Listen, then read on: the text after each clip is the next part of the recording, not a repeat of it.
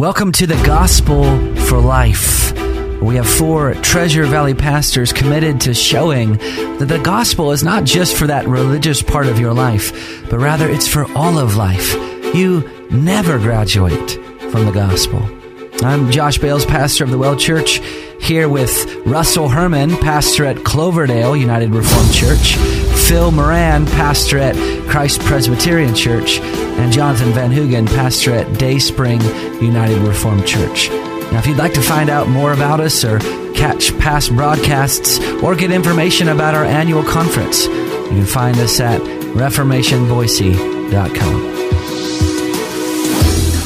Alrighty, welcome back to the show today. We kind of just barely started talking about prayer yesterday, wouldn't you think? Yeah, it could go on and on and on and on. And we really talked about the kind of the individual kind of aspect of prayer, and there's so much more that could be said. But we kind of want to talk about the corporate nature of prayer today. Is that where you wanted to go? Well, Am I misreading you? No, not at all.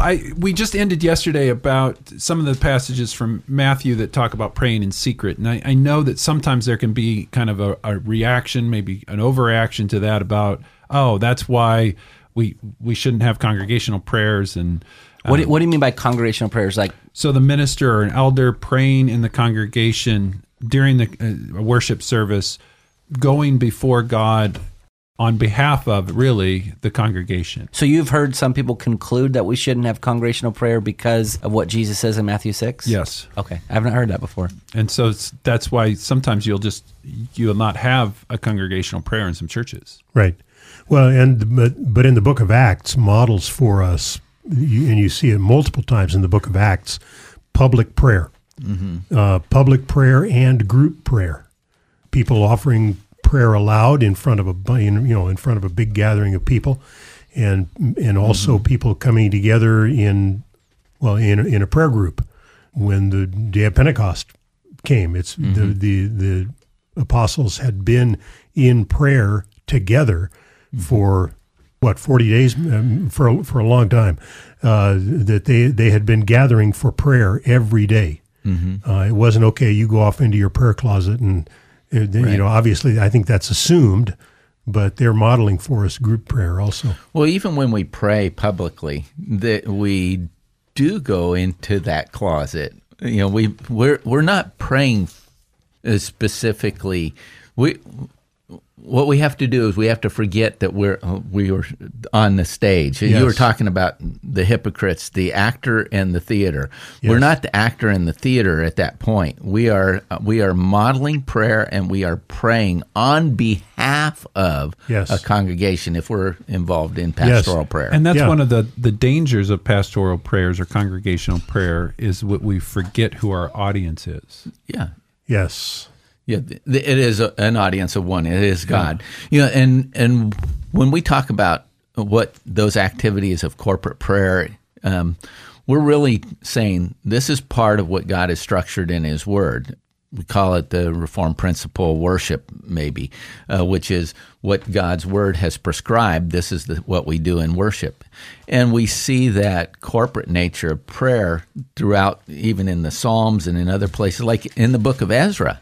When the people came together, you could go through and see all these elements that take place in worship in the book of Ezra. And one of them is the people gather before Ezra and the people. He says, I fell on my knees with my hands spread out to the Lord my God, and I prayed.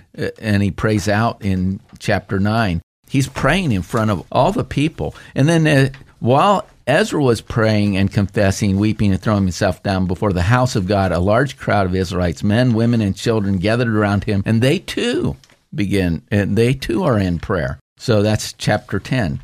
So he leads them in prayer, and they pray along with him. I actually don't know the answer that these guys are going to give to this, but do you guys write out your congregational prayer? I write an outline. I don't write out a text because I don't want to just be reading it. Although, I'll take that back. Sometimes I do, and particularly if there's a situation that I want to pray something specifically for, I'll put some thought into writing out a word-for-word prayer. I usually won't stick to a script, word by word. But it helps me to think through how, Lord, Father, how do you want me to express this prayer publicly? And I don't think there's anything wrong with putting some thought into that. I think I think sometimes we're such creatures of habit, so we tend to pray the same way every time. And Yes. so the benefit of actually a composed prayer is to pray, God's word. We talk about how we sing God's word, how we preach God's word, how we read God's word, and how we pray God's word. But by taking inspiration from a text of Scripture and then composing a prayer from there keeps our prayers from being repetitive.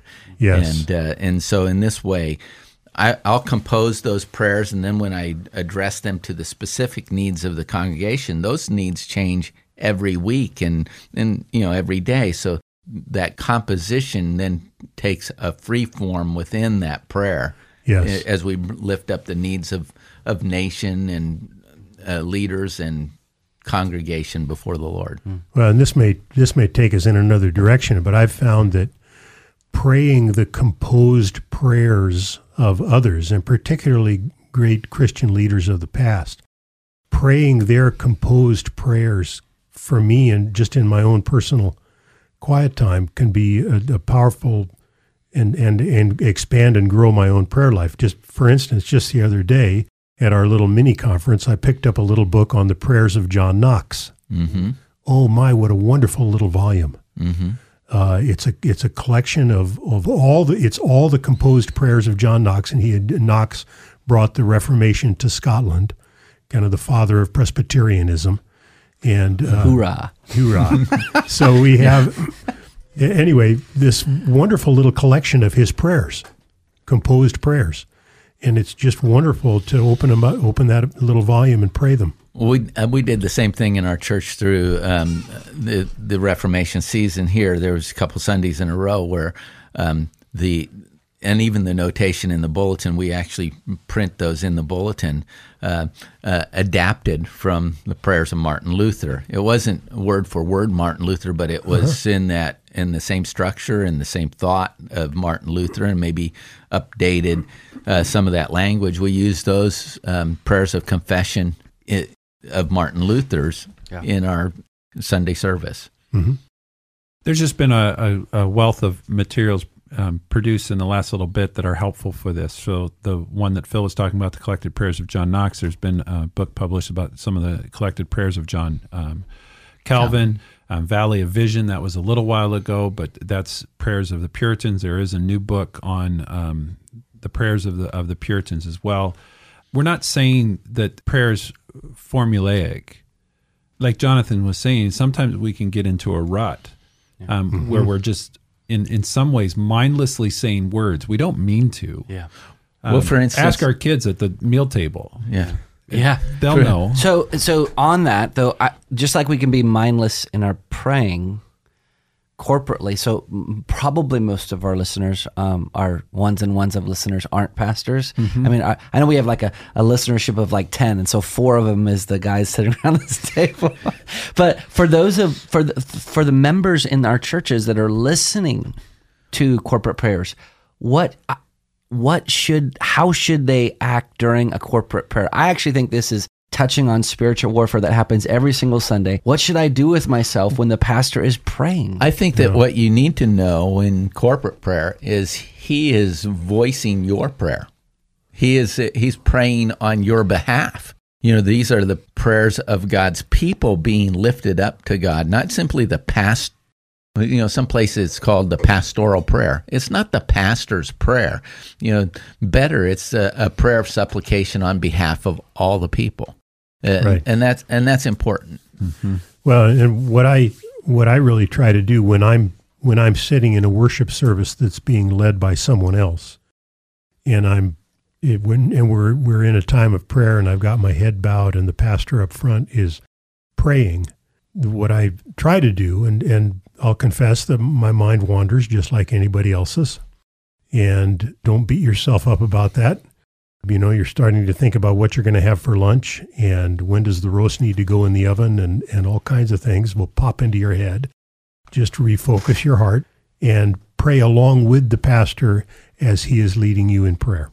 Silently, you are listening to the words and letting that move through your heart in supplication to the Lord and praise to the Lord and as well. But you're praying along with him, only silently. Mm-hmm. Mm-hmm.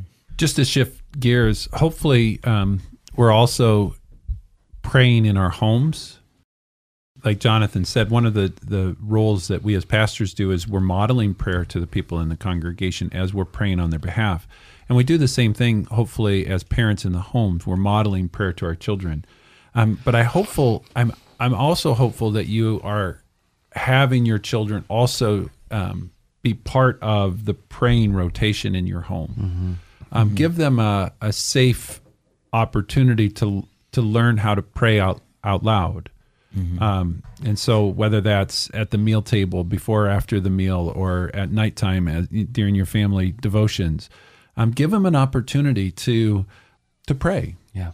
And to help them with that. On a popular level, when you're talking about private prayer in that way, there was a series of books written by Stormy O. Martin, the prayers of a praying wife, prayers of a praying husband, prayers for your children.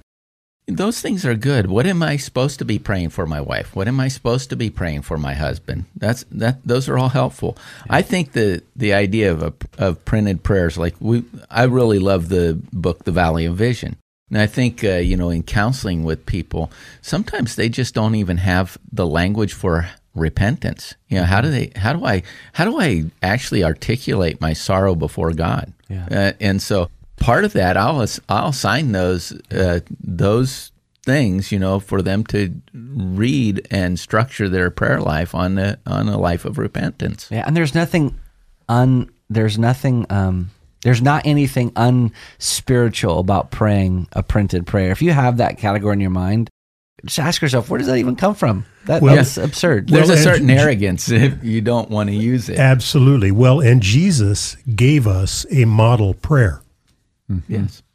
Yeah. So the precedent Pray is in set this way. Yeah, the precedent is set by Jesus.